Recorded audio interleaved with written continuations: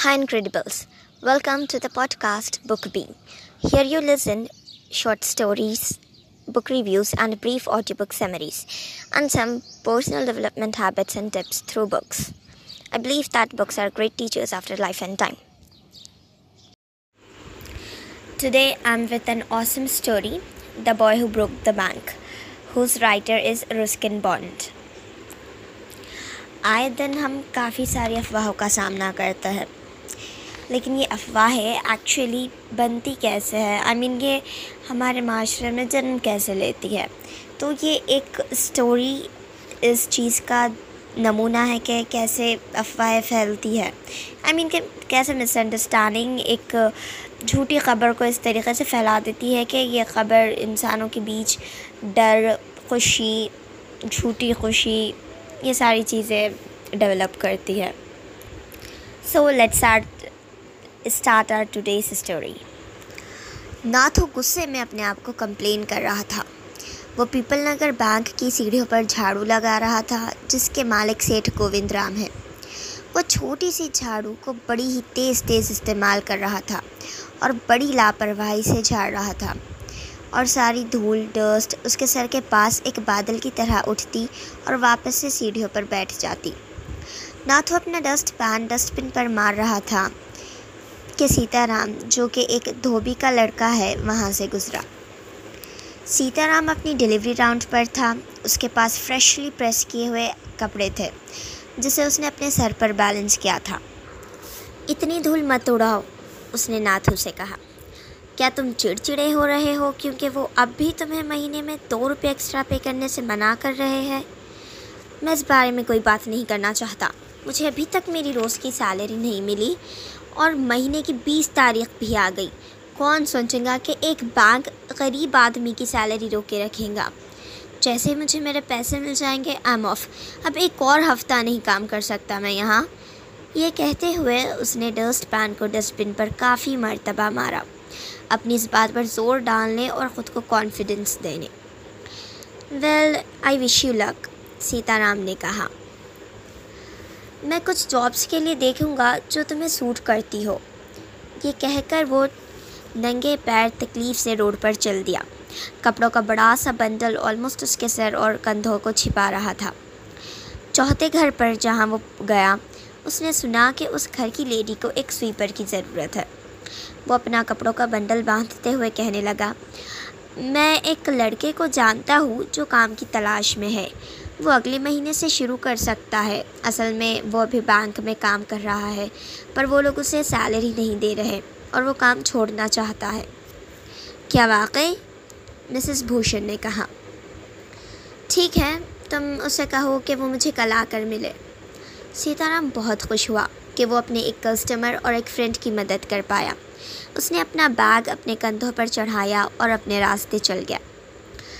Mrs Srivastava को कुछ shopping करनी थी। उन्होंने आया को सारा काम समझा दिया और कुक से कहा कि वो मिड डे मील के लिए लेट ना करे। फिर वो पीपल नगर मार्केट प्लेस जाने के लिए घर से बाहर निकली। बाज़ार के एक कोने पर एक बड़ा सा टैमरिंड ट्री उगा हुआ था और यहाँ मिसेस श्रीवास्तव को अपनी एक फ्रेंड मिसेस भूषण मिल गई। वो धूप और गर्मी से बचने के लिए झाड़ की छांव में ठहरी थी। एक बड़े से हैंडकरचीफ से वो अपने आप को हवा कर रही थी। उन्होंने समर सीज़न के बारे में काफ़ी कंप्लेन की कि ये पीपल नगर की हिस्ट्री में सबसे ज़्यादा हॉटेस्ट समर है। फिर उन्होंने मिसेस श्रीवास्तव को एक कपड़े का सैंपल दिखाया जो वो ख़रीदने वाली थी, और फिर लगभग 5 मिनट के लिए उन दोनों ने उसके शेड, टेक्सचर और डिज़ाइन के बारे में बातें की। अब इस टॉपिक से बोर होकर मिसेस श्रीवास्तव ने कहा, माय डियर, क्या तुम्हें पता है सेठ गोविंद राम का बैंक अपने एम्प्लॉयज़ को भी पे नहीं कर पा रहा है। आज ही सुबह मैंने एक स्वीपर की कंप्लेंट सुनी जिसे उसके पूरे 1 महीने के वेजेस नहीं मिले। शॉकिंग, मिसेस भूषण ने कहा। अगर बैंक एम्प्लॉयज़ को ही पे नहीं कर पा रहा है तो इसका मतलब है कि किसी को भी अपनी पेमेंट नहीं मिलेंगी। फिर वो मिसेस श्रीवास्तव को वहीं उस बड़े से इमली के झाड़ के पास छोड़कर अपने हस्बैंड को तलाश करने लगी, जो कमल किशोर की फ़ोटोग्राफिक शॉप के सामने बैठा उस दुकान के ओनर से बात कर रहा था। ओह, तुम यहाँ हो? मिसेस भूषण ने कहा। मैं तकरीबन 1 घंटे से तुम्हें ढूंढ रही हूँ, कहाँ गायब हो गए थे? कहीं नहीं, मिस्टर भूषण ने कहा।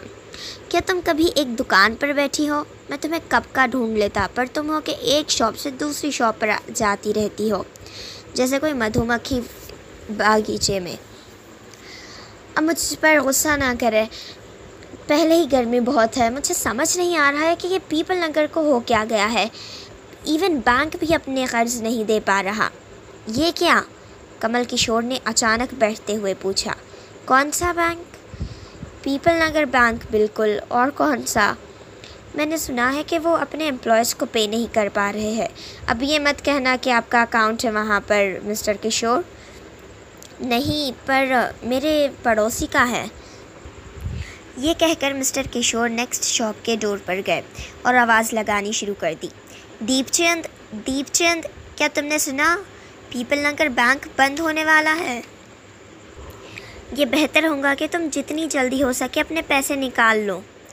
दीपचंद, जो कि एक बूढ़े जेंटलमैन के बाल कट कर रहा था, वो काफ़ी शॉक हो गया और उसका हाथ हिल गया और उसने कस्टमर की राइट ईयर पर छोटी सी कट लगा दी। कस्टमर ने दर्द की वजह से और टेंस होकर चीख मारी। दर्द कट की वजह से था और टेंशन उस ऑफुल न्यूज़ की वजह से जो उसने अभी अभी सुनी थी। अभी कस्टमर की नेक का एक साइड शेव नहीं हुआ था, वैसे ही उसने रोड को क्रॉस किया और जनरल मर्चेंट की स्टोर पर भागा जहां एक टेलीफोन था। उसने सेठ गोविंद राम का नंबर डायल किया। सेठ गोविंद राम घर पर नहीं था। फिर वो था कहाँ? सेठ गोविंद राम कश्मीर में हॉलीडेज़ मना रहा था। ओह, क्या ऐसा वाक़या था? उस एल्डर जेंटलमैन को इस बात पर यकीन नहीं आया। वो जल्द वापस बार्बर की शॉप पर गया और दीपचंद से बोला, द बर्ड हैज़ फ्लोन, चिड़िया उड़ गई। सेठ गोविंद राम ने शहर छोड़ दिया। अब इसका यही मतलब है कि बैंक बंद होने वाला है। फिर वो शॉप में से निकला, अपनी चेक बुक लेकर बैंक के पास लाइन में ठहरने। यह खबर सारे बाज़ार में जंगल की आग की तरह फैल गई। जनरल मर्चेंट शॉप से कस्टमर्स के बीच और फिर वहाँ से अलग अलग दिशाओं में। टेलर, वेजिटेबल वेंडर, ज्वेलर, यहाँ तक के पेवमेंट पर बैठे बेगर को भी इस बात की खबर हो गई। बेचारा बूढ़ा गणपत, एक फ़कीर जिसका एक पैर मुड़ा हुआ था, वो सालों से पेवमेंट पर घुटने उठाकर बैठा रहता, भीख मांगते हुए। शाम के वक्त कोई एक काट ले आता और गणपत को पेवमेंट के पास से ले जाता। कोई नहीं जानता था कि वो चल सकता है, पर अब बैंक के कोलैप्स होने की खबर जानने के बाद गणपत ने छलांग लगाकर एक्चुअली टॉप स्पीड में बैंक की तरफ भागकर सबको हैरान कर दिया। जल्द ही पता चल गया कि उसके सेविंग्स अकाउंट में 1000 रुपीज़ सेव किए हुए हैं। कई लोग गली के किनारे इकट्ठे होकर इस बारे में बातें करते। कोई कहता कि सेठ गोविंद राम ये शहर छोड़कर चला गया, वो मुल्क छोड़कर चला गया, दूसरा कहता। और तीसरा कहता कि उसने अपने आप को झाड़ पर फांसी लगा ली और सुबह ही स्वीपर को मिला। आफ्टरनून तक छोटे से बैंक का सारा रेडी कैश ख़त्म हो गया और परेशान मैनेजर एक ऐसी प्रॉब्लमेटिक सिचुएशन में था कि उसे काफ़ी डिफ़िकल्ट चॉइस चूज़ करनी थी। इमरजेंसी फंड्स सिर्फ दूसरे बैंक से मिल सकते थे जो कि 30 माइल्स की दूरी पर है, और वो मैनेजर श्योर नहीं था कि वो इस भीड़ को उतनी देर तक वेट करवा सकेगा, और सेठ गोविंद राम के कश्मीर हाउस बोट पर कांटेक्ट करने का कोई ज़रिया नहीं था। लोग काउंटर से पलट गए। उन्हें कहा गया कि वो अगले दिन आए, पर लोगों को ये बात बिल्कुल भी अच्छी नहीं लगी। सो वो लोग बैंक के बाहर सीढ़ियों पर चिल्लाते हुए ठहर गए कि हमें हमारा पैसा दो और सेठ गोविंद राम को खींच कर लाओ। हमें पता है वो किसी सेफ़ डिपॉजिट लॉकर में छिपा हुआ है। कुछ बदमाश लोग जिनका बैंक में एक पैसा भी नहीं था, वो इस भीड़ में शामिल हो गए, सबको और ज़्यादा भड़का दिया। मैनेजर डोर के पास ठहर गया और उन्हें तसल्ली देने लगा। मैनेजर ने बताया कि बैंक के पास बहुत पैसे है, बहुत सारा पैसा है, पर अभी कलेक्ट नहीं हो सकता। उसने उन्हें जाने को कहा और कहा कि वो अगले दिन आए।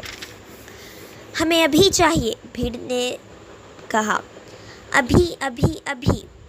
और एक ईंट हवा में उड़ता हुआ बैंक की ग्लास विंडो से क्रैश हुआ। नाथू अगली सुबह बैंक की सीढ़ियों को झाड़ू लगाने आया। उसने देखा कि टूटी हुई कांच और पत्थर सीढ़ियों पर बेतरतीबी से पड़े हुए थे।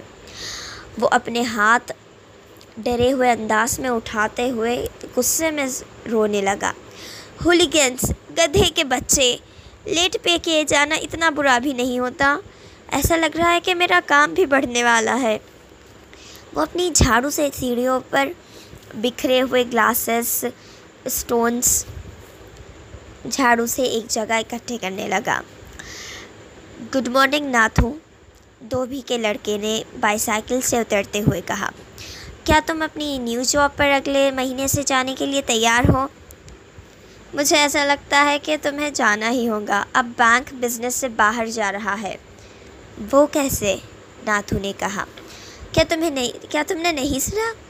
वेल, ये बेहतर होगा कि तुम यहाँ उस वक्त तक इंतज़ार करो जब तक कि पीपल नगर के आधे लोग अपने पैसे लेने आए। और उसने खुशी खुशी हाथ हिलाते हुए चला गया, इसलिए कि उसका कोई बैंक अकाउंट ही नहीं था, और अपनी बाईसाइकिल पर रफ्तार से चल पड़ा। अपने आप में बड़बड़ाते हुए नाथू वापस सीढ़ियाँ झाड़ने लगा। जब उसने अपना काम ख़त्म किया तो वो सबसे ऊंची सीढ़ी पर मैनेजर के आने का इंतज़ार करने बैठ गया। उसे उसके पैसे देने के लिए बोला गया था। किसने सोचा था कि बैंक बिजनेस में फ़ेल हो जाएगा, उसने ख़ुद से कहा, और किसी दूरी तक सोच में देखने लगा। मैं ताज्जुब कर रहा हूँ, ये कैसे हुआ होगा?